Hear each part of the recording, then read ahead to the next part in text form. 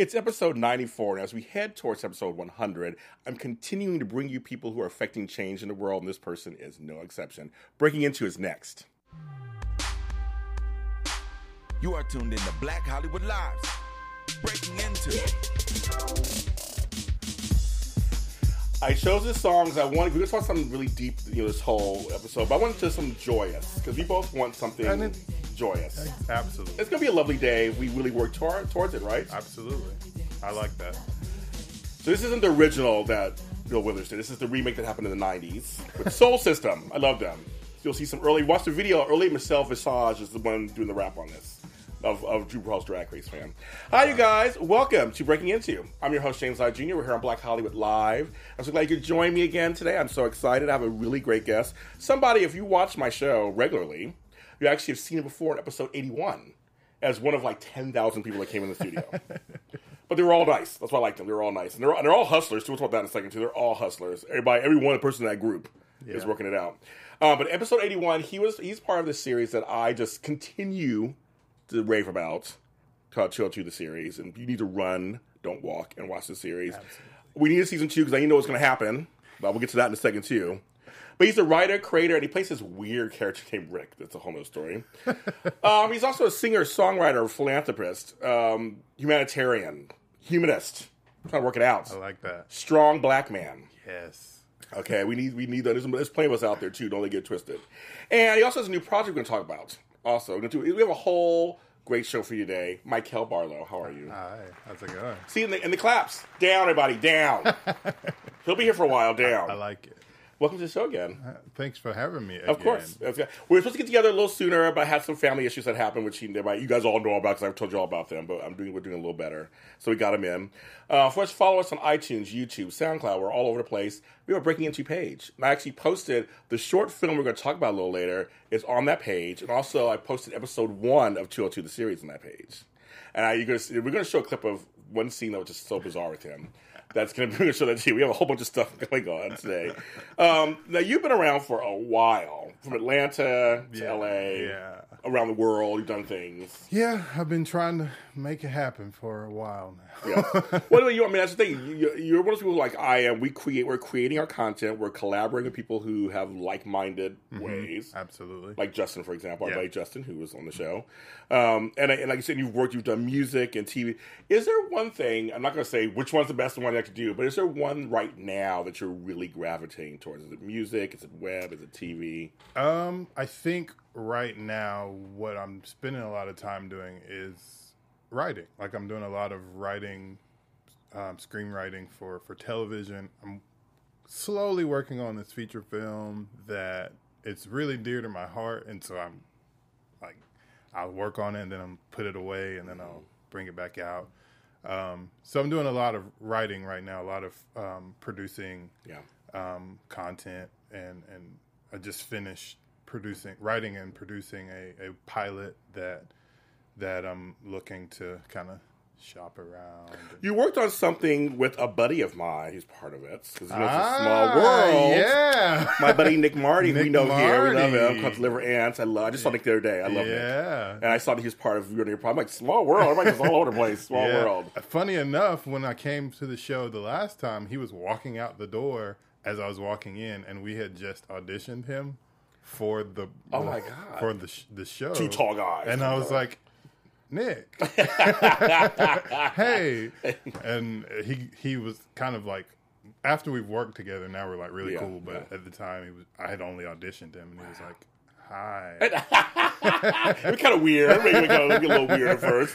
I just left the audition room with you, and now you're here, and you're like, yes, he's a great guy. And I say they saw that you used him as one of the people in that Deliver Ants is what it's called. It's called Deliver Ants. That's right. And what is that about?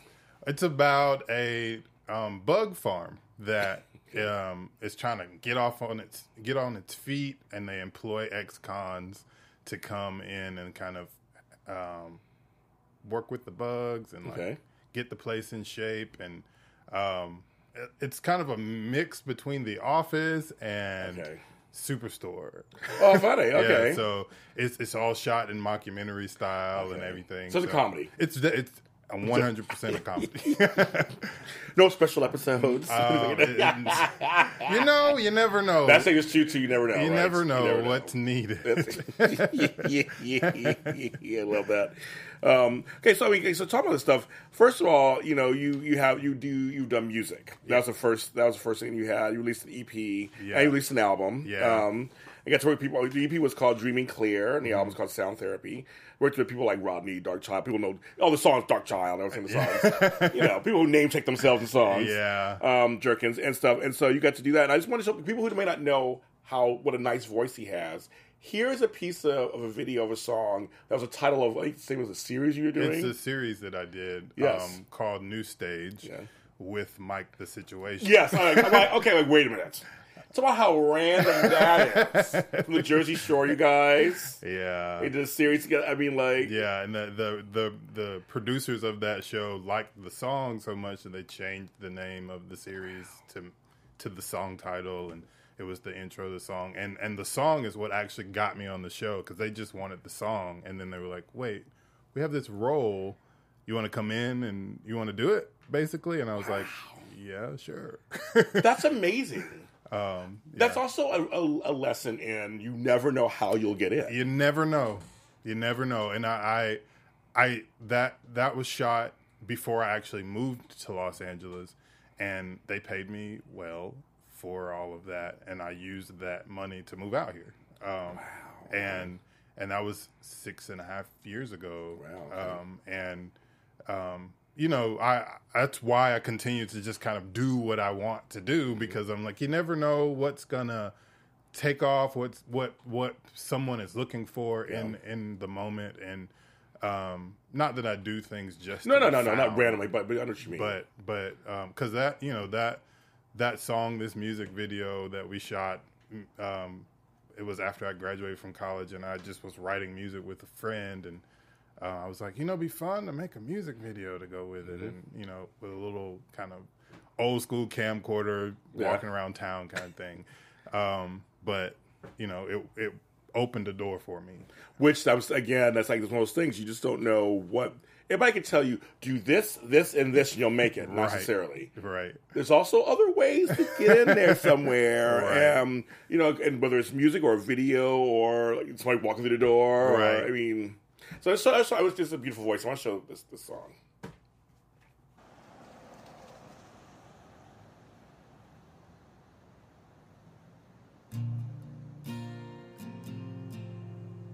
And who's playing guitar? So my friend Paul Blackburn, he actually co-wrote this song with me, just kind of hanging out in the apartment one day. Yeah. And so... Walking down the street again, thinking about just everything. Realize nothing's the same for me. Where's this shot at? This is shot in Valdosta, Georgia, where I went to college. Yes. Another step, another step. When you look at it, what do you think when you look at it right now? Nothing's the same. It takes me back because, like I said, we were just kind of... Justin, who actually shot my short film, and 202 is the director of it, he actually shot this as well.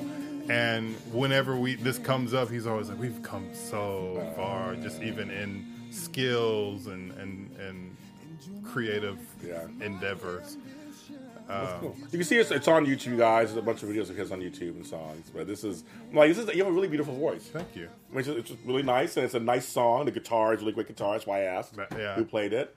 It's like, see, you came from that. Yeah. What a great start. I mean, it was a lot of fun, and it was what I needed to do at the time.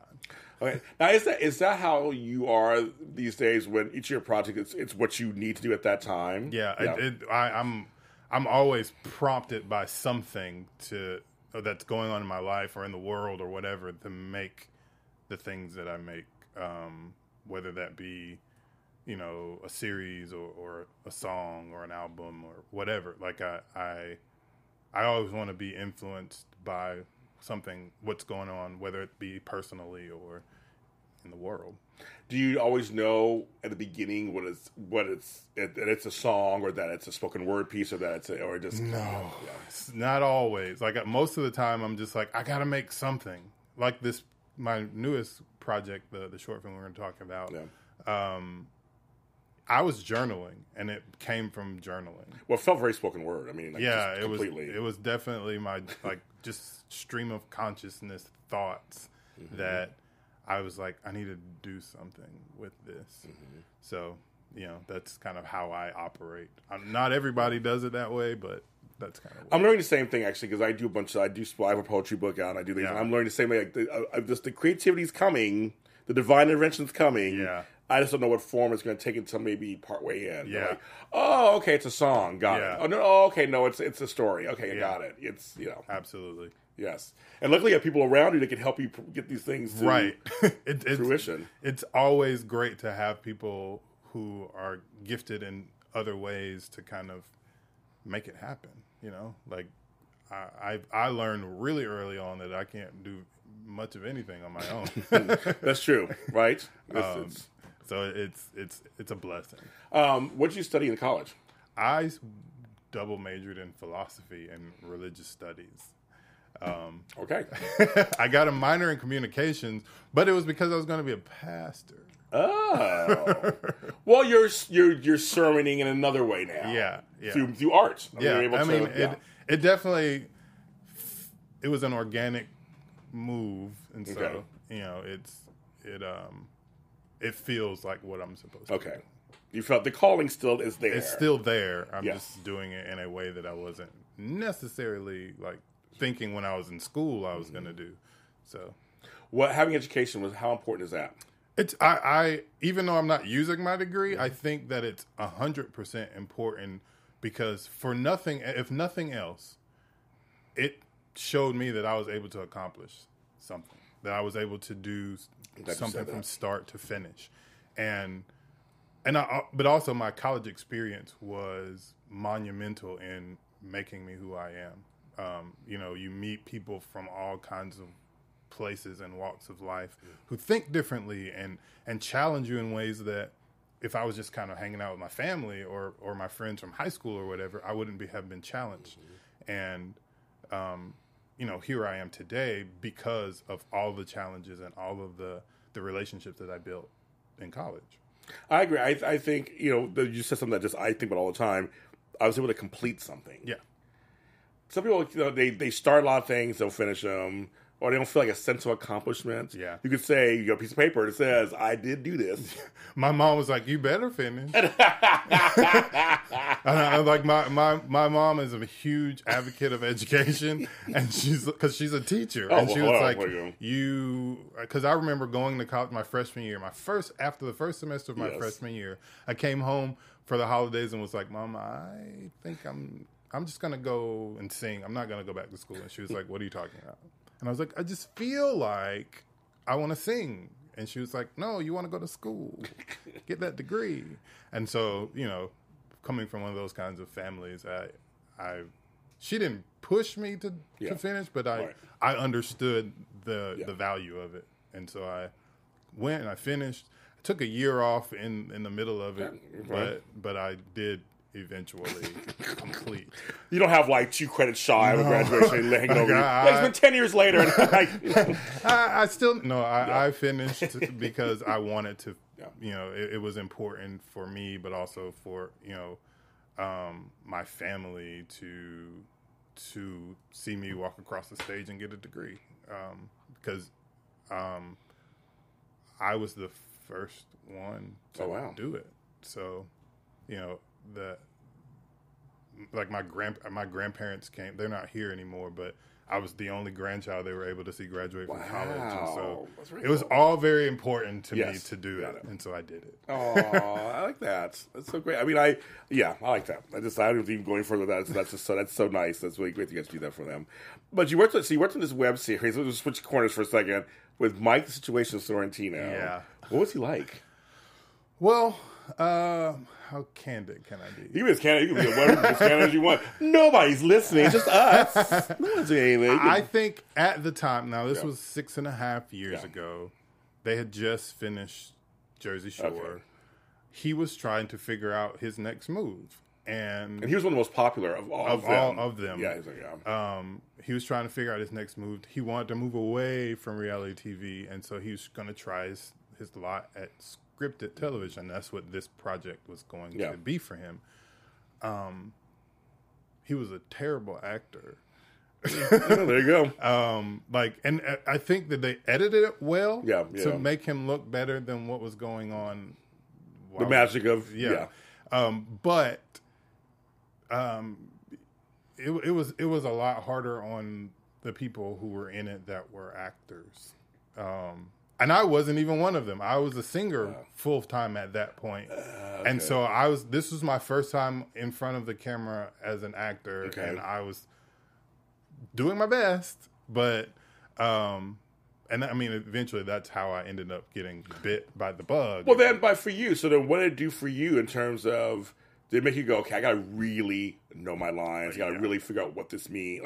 For that, it was, I took it probably more serious than a lot of other people because I was like, okay, this is giant books. Like they just gave us all of the episodes in one book. And I was like, I have to learn all of this. And so I done theater, but never on camera. And it was weird for me at first. And but thankfully I had friends who also got booked on that job. Justin worked the camera, and my friend Paul, who wrote the song with me, also worked on the show. They just kind of brought us all on, and and so I was able to be like, okay, I'm freaking out right now. What am I supposed? Like how? What do you think about this? What if I say it like this? And so it allowed me to eventually find my comfort in it, but. It was a great experience. Good, bad, indifferent. Right. It was a great experience. Well, I always tell people who don't act, and I've done some acting. I don't want to be an actor, but I've done some acting. And it's funny because you're supposed to be natural. Yeah. So people don't know that, you're supposed to be natural. It's very natural. Yeah, there's a camera sometimes right here. Say it live one more time, James. I'm like, and don't be stiff. Okay, and oh my God. And like, there's a camera right here, or stand this way and say it like this. And you're like, this is not natural at all. I don't talk like this way. I mean, there's a lot of different things that go on that you learn, I'm sure. I learned by doing, for sure, because I like I said, it was my first time, and I was like, well, I'm supposed to stand right here? Yeah, for this angle, stand right here, but for this angle, stand on your head. And I'm like, well, I don't know how to do that. But,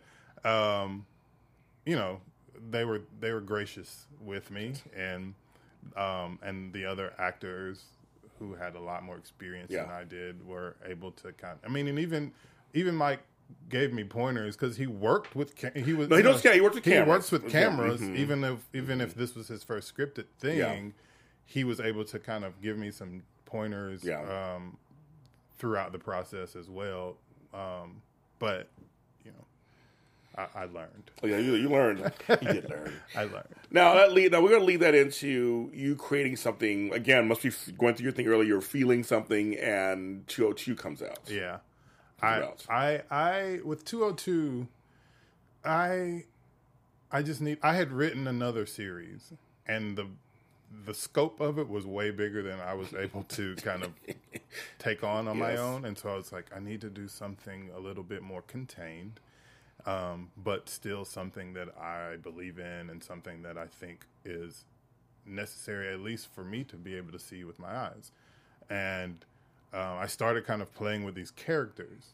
I didn't really know. I just like, it's an apartment and it's these roommates. Yes. That's what I had. And I was kind of playing around with things. And Melinda Hale, who plays Naya. The bomb. Love her. She's amazing. Yes. We've been friends for a few years. And she called me up and was like, hey, we need to work on something. We've been trying to work on things for years, but it never panned out. And she's like, we really need to do something this year. And I was like, I have an idea. She's like, uh-oh. And she was like, let's go get coffee and talk about it. And I presented her with a few ideas, and she loved the idea of 202. And then she made a few phone calls, and we had a cast. And I was like, all right, let's do this now. And It was an amazing experience. Again, it stretched me because I was writing these episodes on my own and then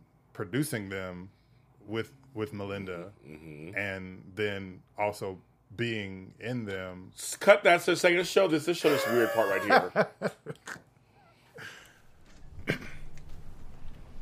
Oh, hi, Lola. Naya around? I need my money today. We don't have it. Yeah, give us a few days. I don't have a few more days to give you.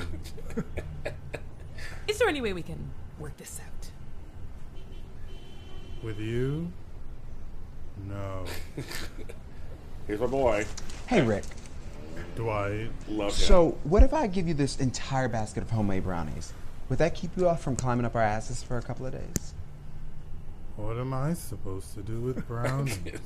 Oh, these aren't your typical brownies. They're unique. We square? I'll still need rent money. There's some plenty more where that came from. Okay. All right, Rick. Thank you. Have a great day.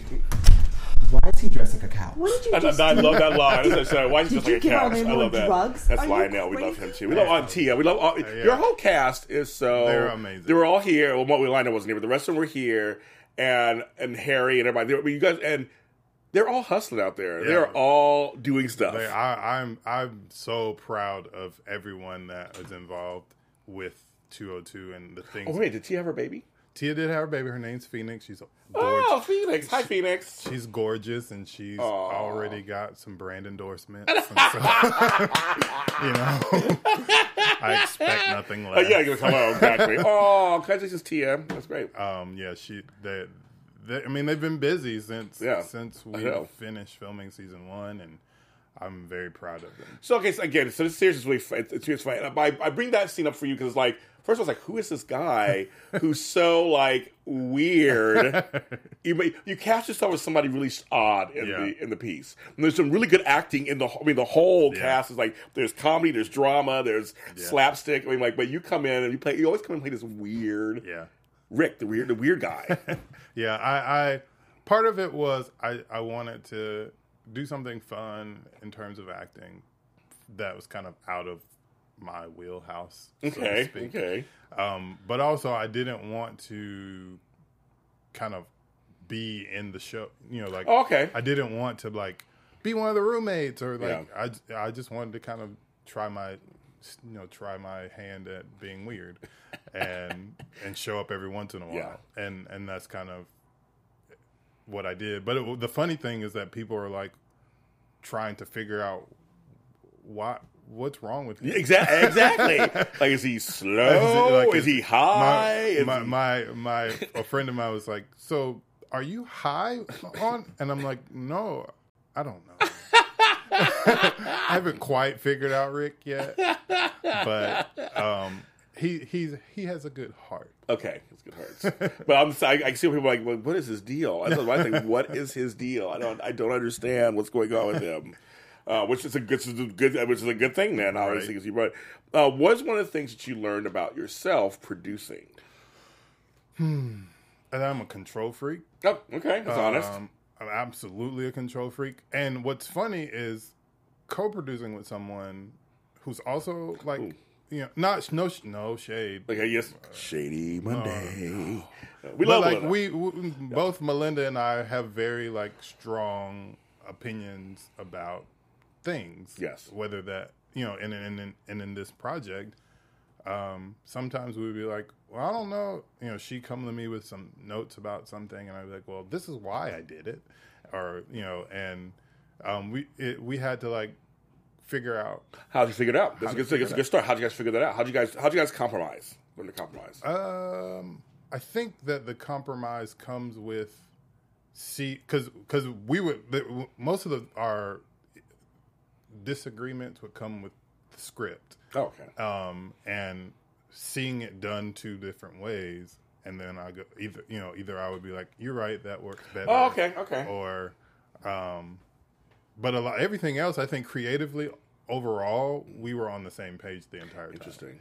And because she she was like, I've always wanted to do a roommate show with black people. And I was like, well, that's what this is. And she, because it was something that she's always wanted to do, she had a lot of ideas about what that she wanted that to look like. And as the creator, I had ideas, and we just kind of put all of the ideas together, and they worked out fine. So I guess the bottom line, you can tell me if I get this wrong, but the bottom line between both you guys was a good product. Yeah, and that was it. Like, we just wanted to do something good that people enjoyed and that we enjoyed doing. Right. And so whoever's idea was the best of the time. Right. It was just like, do that. That's good. Yeah. And being a writer, I did have to kind of put my pride a little bit to the side and say, you know what? After I put it on the page, it's kind of up to everyone involved to see how it is, displayed, I guess. That must be hard a little bit because that's your baby. Yeah, but it's hard. But I think when I kind of fix my perspective to say, but this won't be my only baby. Okay. And it kind of allows me to loosen my grip a little bit. And then not only that, I trust the people that I work with. And so that even allows me to loose my grip even more, because I'm like, you know what? I trust Melinda's creativity because I've seen her work. Yeah. I trust Lionel's creativity because he's amazing, freaking amazing. He's amazing. And I trust Justin's creativity. Trusting the team is like it. I guess also part of it would be, to just go along with that, would be once it's on the page. They would say it's on the page on the stage. Of course, that's first. But everybody's interpretation may bring something out, right? That you're like, oh, yeah. And I'm sure with Lionel and all them, I'm sure. Lionel, that was him. Like, I was after the first read through, I was like, how about this? Just do whatever. Because he's amazing at it. And then I'm so excited about season 2 because now he's gone. He spent the summer in Chicago training as an actor, and so I'm like, I can't imagine what he's about to come back. Okay. And we had a meeting a few weeks ago, and it was cool to see everyone kind of mulling over the course of the last few months. So this is what I think's going on. And this is what I envision, Lola's next step is, or Steven's next step. I'm like, I like that collaborative spirit. Yeah. It makes my job a lot easier when actors are like, I've been thinking about this character. Once I felt it in the room, when you guys were in the room, I felt like it was a family, it was a team. Oh yeah, absolutely. Who just really enjoyed this project, and I was surprised by it because when you're talking about something that's a shoestring budget. Oh yeah, we kept saying on the show, it's like no budget. When you're talking about a situation like that, yes, you really have to rely on and hope for the people involved that they just want to do it, and if they don't want to do it, it can fall apart really easily, unravel. And it's like, wait, you guys want to just hang out here and shoot this, and it's hot, and that's really cool. And I'll try and scheduling, which is hard. Yes, sure. I'm like, well, maybe, okay, well, you can't come, so maybe I'll just cut this scene, and they're like, no, I need that scene. And I'm like, all right. Or Harry's good at it. Harry will say, I want to be in every scene I'm supposed to be in. I know that scheduling is difficult, but we have to figure out how to make sure I'm in all the scenes I'm supposed to be in. Okay. And I'm like, all right, well... it makes me feel good because it means you really like this project, and it means something to you as opposed to just a job or a this thing that somebody roped me into. Right. And so I love the cast. They're great, and I think also part of it is nowadays you create your own content. It's also a showcase to people what you can do. Yeah. So because I know you do a lot of auditions and things, but this is also something finished. Yeah. That they can go to for reference. Also. Yeah, absolutely. For any of the actors. It's for everyone involved. Exactly. That's what it is, like a calling card of sorts. Yes, exactly. Now, one of the things we brought you in here, especially for your latest project that I saw on Facebook, and we're going to show a piece of it, of course. And let's go ahead and show. Let's show a piece of it first, and then we're going to talk about it. Okay. It's the best thing to do.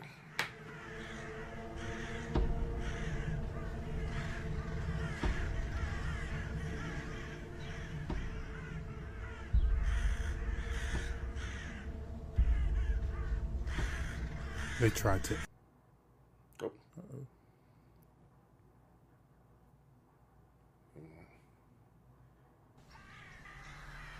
No problem. Oh, it's a man in the booth.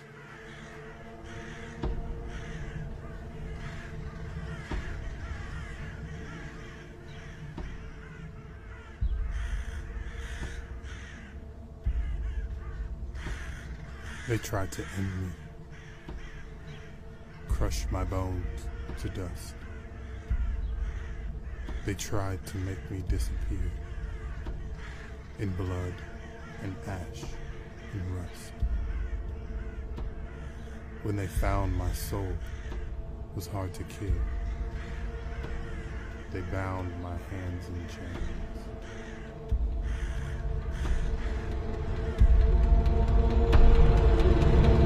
Convinced me of my destiny to live this life of pain.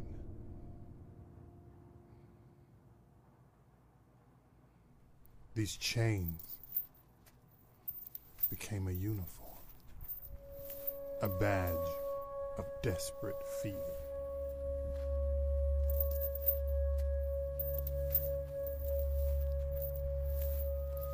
They drag me down relentlessly.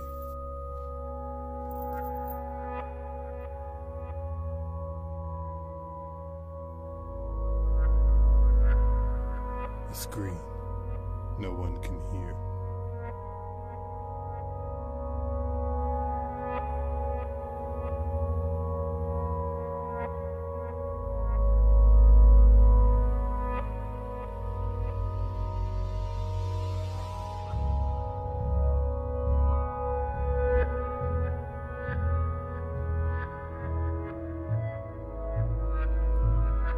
So I want to show that I could totally get into watching this again, the whole thing, but we can't do the show with that. But when I first saw it, I cried. I get to hear that again when I watch it again. It affected me very heavily. I'm much older than you are, and I think it affected me in a way that it still does, of being a black man from 1969 to today, just having to deal with the different decades I've had to deal with, the different versions of what being a black man is. That's changed and not changed. Yeah. So when I first saw that, I remember just crying. Yeah. I it was emotional for me to see it. So I mean, I could hear that again. But it's okay. So the top, the mixture. I want to make sure I pronounce this crazy. Huru is the title. It's Oro. Oro. Okay. And what is it from? It is the Igbo word for found. Okay, so I had looked that up. I saw that. And it's a very powerful piece. Yeah. And so you said you were just journaling? Yeah, I was. So over the past few years, I've been kind of dealing with my own emotional responses to things in the world. You know, from we've had some stuff in recent years. Yes, you know, whether that is that all of the police brutality, and then the reactions that America had towards that, and then the Black Lives Matter movement, and then Colin Kaepernick and this current administration, and all of that. And a couple years ago, I had made a decision that I was going to stop fighting with people on social media, because it just wasn't good for me emotionally or mentally or physically even. Because I come from the South. Yes, you do. And I had spent a long time building relationships with people who were not people of color. And I consider them my friends, my really close friends. And some of them I consider family even. And as kind of this very fragile race relations in America kind of start to unravel, I would voice my feelings about these things on social media, and I was met with a surprising amount of backlash from people who I thought were my friends. Right. And so I was like, this isn't good. I'm not doing this anymore. But then it just kept coming, you know, and then I think when the Unite the Right protest happened, and the response to that from people and the administration, and I didn't know what to, like, I legitimately didn't know what to do with myself. And so I just started writing. I didn't want to take to social media and, you know, ball up my fist and, Right. you know, go to town, but I needed to do something, if nothing else, but to figure out what I was feeling and what to do with all of my emotions in the matter. And so I started writing, and I was just writing and writing and writing. And I had planned a trip to the desert with a friend to Joshua Tree. And after I had written in my journal, I was reading through what I'd written, just kind of processing. And I was like, I want to do more with this idea than just close my journal and be, you know, because it became something that I needed to say. And I didn't want to just type it up on social media and leave it for people to argue with me about. I didn't want to make a video talking at the camera saying, this is what's wrong and this is what you need to say and this is what needs to be done. Like, I didn't want to do that because, you know, it's a lot of people. Everybody's doing that. And it opens the door for a lot of arguing. And like, I just didn't want to do any of that. And along the same time frame over the past couple of years, I've also been doing a lot of research into my family history, and in my processing of my feelings of current circumstances, I found a lot of strength and hope and courage in reflecting on the past and saying, you know, I'm here because they survived. We're here today because we come from people who, by one way or another, made it. Yes. And there is a lot more to take from that than just saying, oh, slavery, it was such a bitch. Right. But Right. To say, you know what? All of the stuff that they went through, all of the things that they endured, the product of that is us. Now we can make the decision for that product to be a good, positive thing, or continue to allow ourselves to be a victim. Wear the chains as uniforms, you said. Yeah, we can choose. We can continue that living oppressed, or we can say, you know what? I'm not oppressed, and here's why. Because I'm standing. I'm not oppressed, and here's why. Because I come from people who made it. And not everyone, you know, not everyone did. And, you know, I in my research, I learned that, you know, taking some DNA tests and things like that, I learned that one of the tribes that I come from are the Igbo.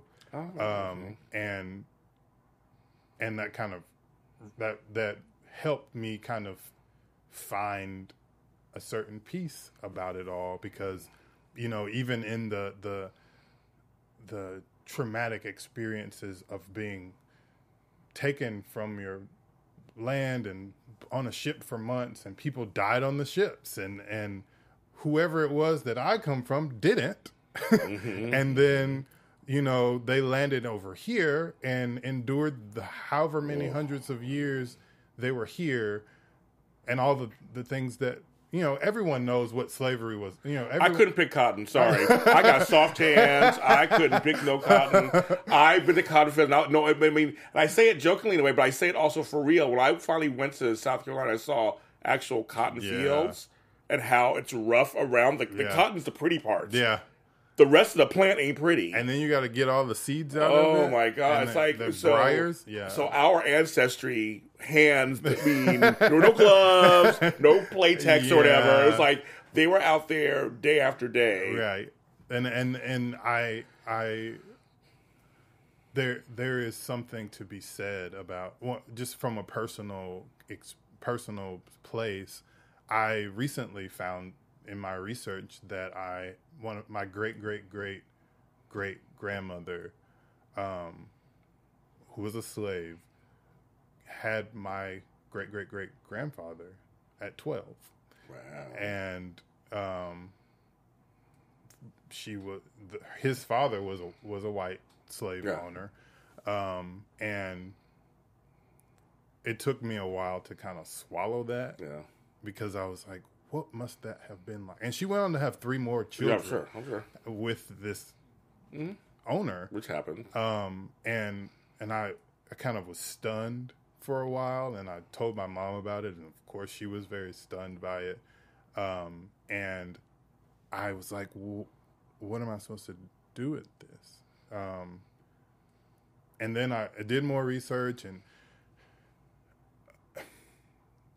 what I realized is that, again, she endured whatever that circumstance looked like. She endured, and eventually they were freed and were given 230 acres of land to then figure out how to do with their, and I think about her and I go, I'm here because she didn't give up. That 12-year-old girl didn't give up. And if nothing else, I owe her to stand. Yeah. And I owe her to make sure my voice is heard. And that's why, all of those things are the reasons why I felt like I needed to make what I made. And yeah, I think this is why I cried, because I felt I was crying for. It felt very modern, even though you were talking. I mean, even though you were in chains, the imagery was there. The music's really good too. Yeah. But the imagery was very from the past. But it was like everything you were saying could be applied today. And I think I cried because I'm like, how sad is that? Yeah. And that's the thing. Like, why I found such strength in the past is because I have to be strong today. And I, again, it's not the kind of strength that makes me want to go and punch everybody or like fight everyone who opposes me, but it's the kind of strength that says, I'm not going anywhere. If you have a problem with that, we can talk about it. Yes, exactly. But I'm not going anywhere. Yeah. And I'm not going anywhere. My beliefs aren't going anywhere. My opinions about things aren't going anywhere. Who I am is not going anywhere. We're not going anywhere. And either you can be okay with that or not. But I've definitively said, I'm not going anywhere. I'm not moving. So it's the issue is now on your end. Yes. And whoever you are, right, it's on your end. And because I when I was saying how I didn't want to fight on the social medias and anything anymore, it's because I spent a lot of time with people trying to shut me up, trying to invalidate my feelings and my opinions about things, and telling me how I'm supposed to react and how I'm supposed to respond. And I was like, no, I'm done with you trying to quiet me. I'm done with it. And I realize now that typing up on Facebook is not the way to let you know that I'm not being quiet. But what I can do is use my gifts and my talents to display what not only how I feel, but how I imagine hundreds and thousands of people feel. Yes. And do it in a very creative and undeniable way. And I am inspired by people who do it on grander scale. Like there are writers and creators and producers, that are doing those things on much grander scales. But what I'm capable of doing right now is making my short film. And, it's heartbreaking and it's beautiful and it's from me. And it's educational. Yes. And it's necessary. And it's timely. Yeah. And that's why unfortunate. It's unfortunate. Like I said, I think part of the reason why I was crying is I'm like, I grew up. I mean, I was born in the middle of civil rights movement. Mm-hmm. I was one of the first children bused in the 70s. Mm. Segregation didn't work. Yeah. Grew up in the rough 80s and 90s here in LA and the race riots and everything was going on here with police. I've been stopped by police as 2 years ago. I had a SWAT team on me. Oh, wow. In West Hollywood. Just a SWAT team on me at a 7-Eleven. And I was scared for my life. Yeah. And I'm like, and as you guys all know, I'm a regular person. Yeah. But I'm black. And it's like, and I think I was crying for all of that. Yeah. Going, this is really speaking to me, but this is also so sad that this is still happening and that even me, I can walk out, I'm on television, I'm on radio, I'm all over the place, and I'm not dressed in hood clothes, and I don't argue with police people. Yeah. And I had a SWAT team of rifles in my back. Mm. And I'm on a random Sunday afternoon at 7-Eleven here in Los Angeles. Yeah. And and they yelled at me and screamed at me, and I could have been shot in 2 seconds. And my white friend was standing right there and watched the whole thing happen. Mm. So he was my witness. Yeah. It's like, it's just that this is still going on. This is not a joke. It's still going on. And I think that's why I felt so pressed to do what I did, because I think that for a lot of people, I was reading something today where someone said that racism wasn't real. And of course, like all of the internet jumped. Oh, I'm sure. And was like, maybe it's not real in your little world, but for those of us who experience it, it's very much real. Yes, People can say media sensationalize things or whatever, but like as a black man in America, I can attest that there are things that occur that I'm like, well, why the hell did that just happen? Thankfully, I haven't experienced the things that you've experienced, but I've experienced my share of bigotry and being from the South, right? Yeah, and I think also more so than even just experience outright racist bigotry, I've experienced being quelled, and that's almost more dangerous, in my opinion, than pointing a gun at me. Well, I can see that. Telling me that what I'm saying is wrong and that I shouldn't say it anymore infuriates the hell out of me, because it's like, who are you to tell me that my experience is invalid? It's very much valid. And you know what? I'm not going to try and convince you that it's valid. I'm just going to say that it's valid and move on. Yeah. And my emotion, my tears that I cry for people who've lost their lives just in the last few years from police brutality and ridiculous riots and all of that. Like I know that it is the effort to, even when someone responds to that, it's like, oh, well, that they should have done this differently, or they probably shouldn't have worn that. It's not race. It's a class thing. And I would kind of swallow those things sometimes and kind of go, well, but then when you kill 12-year-old Tamir Rice, you can no longer. Right. There were a few situations where it was like irrefutable. Irrefutable. I mean, we all could agree. We all saw it. As soon as we saw, and someone's going to try to. You can't dispel that. We all just saw that. We just saw it. And yet somehow it still was an argument. Yes. And I'm like, you know what? I'm going to move forward being who I am and creating. I like that. So I like that a lot. Yes. And I, if people are convinced along the way, that's great. I love my white brothers and sisters and everyone. I love people. I love people. But I'm not going to waste my time trying to get people to see my point of view when they are adamantly opposed to doing so. And for my own mental health, for my own emotional health, I can't do that. Right. But what I can do is creatively express the things that I'm feeling. I would do more of that because I think you should do more. I want to, because it was so therapeutic for me. I'm sure.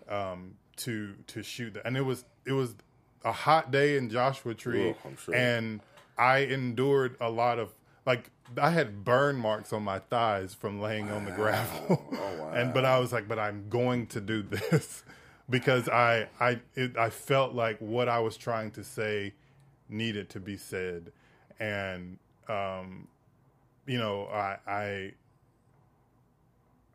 I've never been that emotionally raw in front of a camera before. Wow. And Justin, who directed it and shot it, he was like, okay, like we were finished shooting the scene where I was screaming, and we finished shooting that a few times, and he was like, okay, let's not do that anymore.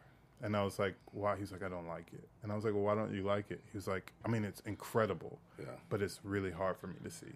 Wow. And I was like, and I was like, I understand. Probably as a friend perspective. Yeah, maybe? like he was like, I can't, and he is the ally of all allies. Yeah, I know he is. Yeah. But, and I think that's why, because it stopped being black people and it became me. Yes. And, I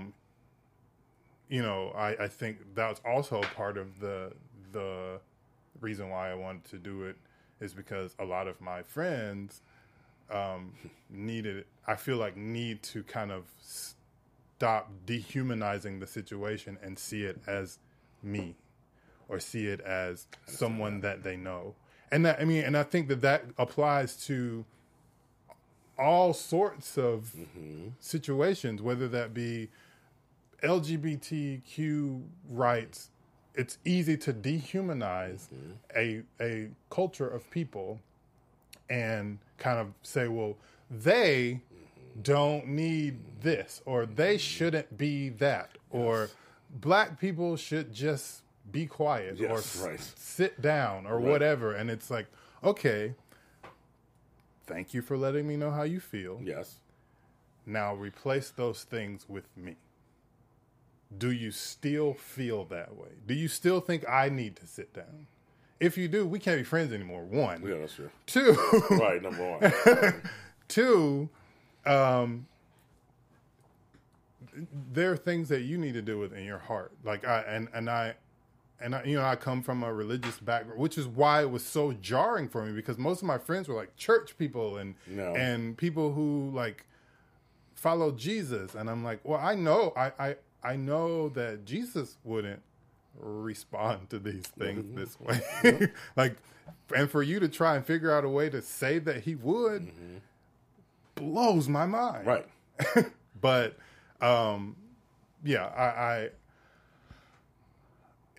this to date has been one of my most, like, I'm most proud of this project, because it was just entirely my heart poured out. And without any editing, without any like, well, maybe I shouldn't do it this way for more marketable, because I don't care about all of that. Right. In this instance, I'm not trying to market anything. I'm just trying to say what I want to say in a way that maybe perhaps people might listen. I have one complaint. Why isn't it on YouTube? I didn't see it. It is on YouTube. I think it's private, maybe. Because I found it on Facebook. I want people to see it. And I'm going to. Because the reason why I privated it on YouTube was because I was submitting it to. Okay. But then I thought about it, and I was like, I would love for it to be in festivals. So if there's Okay, any wait, okay. festivals, Yes, I would yes. love for it to be in Yes. festivals, but that was never my intention for making it. I want And people to so- see. I want people to see it. I and think we need to see it. And I 100% agree, which is why I kind of started to post it around. okay. But I'll unlock it. I think. I mean, I really think it's a very important piece. I know. I have a grandson. I have kids. I have kids. I think they need to see it. I have Yeah. people I know who need to see it. Yeah. Who would love to see it. I'm sure it would affect them the same way. I just think it's very important work that you've done. Yeah, That's I agree. why I'm complaining. I'm like, why isn't it out there? I mean, you go to your Facebook page to see it, but I'm like, it should be out there more. And for me as an older black person, it just warms my heart to see that the next generations are actually thinking about stuff like this and producing. We're in the forefront of producing great content, black people, and whether it's music or fashion or whatever, but also art. And as we know, artists of all colors, a lot of great art comes out of stuff. Oppression. I didn't want to say that word oppression, but I was going to say stuff. I like that. Because we're not saying oppression anymore, right? Erase Yes. oppression. It's out of stuff that's happening in the world, and I think of thinking of LGBT. I think of Keith Haring, who I was a big fan of his painting. And there's a section of time when back in the 80s when AIDS was really big, and there was no help by the government.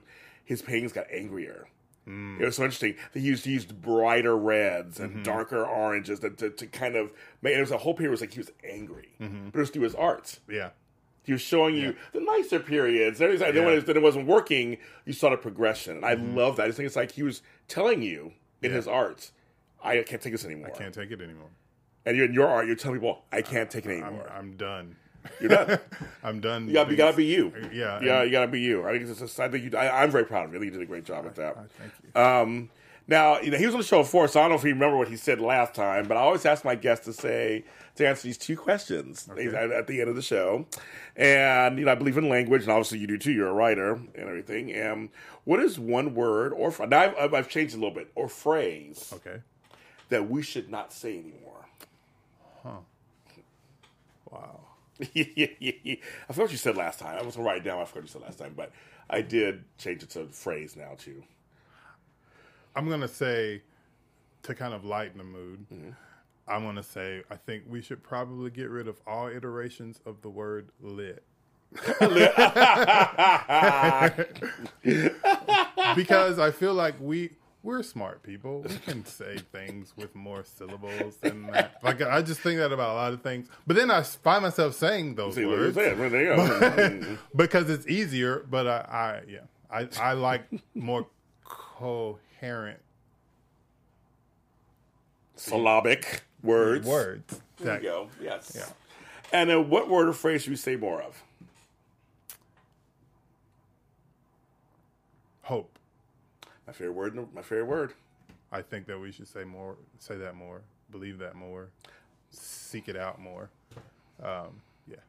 Because a lot of people feel there is no hope. Absolutely. And we have to somewhere. I mean, I think I'm an eternal optimist on some level. I don't know why. I don't know why at all. People say, always smiling. So I did. I said, but I know what it's like to have tough times. Trust me, I know it's like to have tough times. And I grew up poor and all that. I understood it. But I always somewhere felt that there must be hope out there somewhere. Didn't our ancestors feel the same way? And they had to get to where they had that, and that's what brings me to this place of hope, is because I'm like, they had to have hope to even be able to get up every day and to endure the things both during slavery, post slavery, 1975. Like my mom had me when she was 19 years old, and I was like, Mom, I don't know how you did that. I don't know how you did that by yourself. How did you do? I mean, she had my grandparents help, but like that, and I think about all of the things that people before me had to have endured just so that I could live my life the way that I live my life. And it all boils down to they found hope somewhere. Even if that hope was in me. They found it somewhere. And, if my great grandparents made it through another day in the cotton fields because they had me in mind, then it would behoove me to make the most of every opportunity that I have and to blast past all the things that stand in my way, both good and bad. And so hope. Yeah. Because, in 150 years, there's going to be people that I hope will look back on me and say, he must have had a lot of hope. He must have hoped in greater things to come, because here we are. Yeah. And we're here and we're doing and we're being because he had hope and he endured. They're going to say that. They're going to say it. I embrace that. They're going to say that. And as you know, I lost my grandmother recently, and so she's somebody who couldn't drink out certain water fountains in the South till she saw me on television at my own show. So that's how it works. That's how it works. Mike Kell, thank you so much. Thank you for having me. What a wonderful conversation. I loved it. And I am very proud of you. Thank you so much. I'm proud of you as well. Thank you. Tell people on that camera over there where they can find you on social media. You can find me on social media, Facebook, Instagram, Twitter, at Official Mykel. That's Official, Mykel. That's right. Don't get it wrong. Don't get Mykel. That's right. You can find them. And you can find them on my page. I have my page, and some of his work's on there. That full video is on my page, Breaking Into, on Facebook. So you can go ahead and see it there. And of course, it'll be part of this episode, which will be on iTunes, YouTube. Share with everybody you know who needs to hear this. We had a great conversation. Share with the kids. I'm going to share with my grandson. Share with everybody who needs to hear this kind of stuff that's going on, because there are people out there who are doing good work and are creating great content. They're doing it out there. They're doing it. I'm James Lott Jr. You can follow me where all James Lott Jr.'s are sold. All over the internet. I'm just all over the internet. I'm everywhere. Trust me. Everywhere you want to be. My latest book is out called Becoming a Hardy, How It Changed My Life. And it's my fastest selling book to date. And thank you everybody. Thank you everybody who's actually spending money to buy it. I appreciate that. You can find it on Amazon. And of course, my song I Am Ready is on iTunes, SoundCloud, YouTube, Amazon, Google Play, Amazon. It's all over the place. It's my conscious dance song. So go ahead and buy that. I have some good messages in there too. And I will see you guys next time. From executives Kevin Undergaro, Dario Christian, Tiana Hobson, and the entire BHL staff, we would like to thank you for supporting Black Hollywood Live, the first online broadcast network dedicated to African American entertainment. For questions and comments, contact us. info@blackhollywoodlive.com. Like us on Facebook, tweet us, or Instagram us at BHL Online. And I am the official voice of Black Hollywood Live, Scipio. Instagram me at KingXOBay. Thanks for tuning in. The views expressed here are those of the host only and do not necessarily reflect the views of BHL or its owners or principals.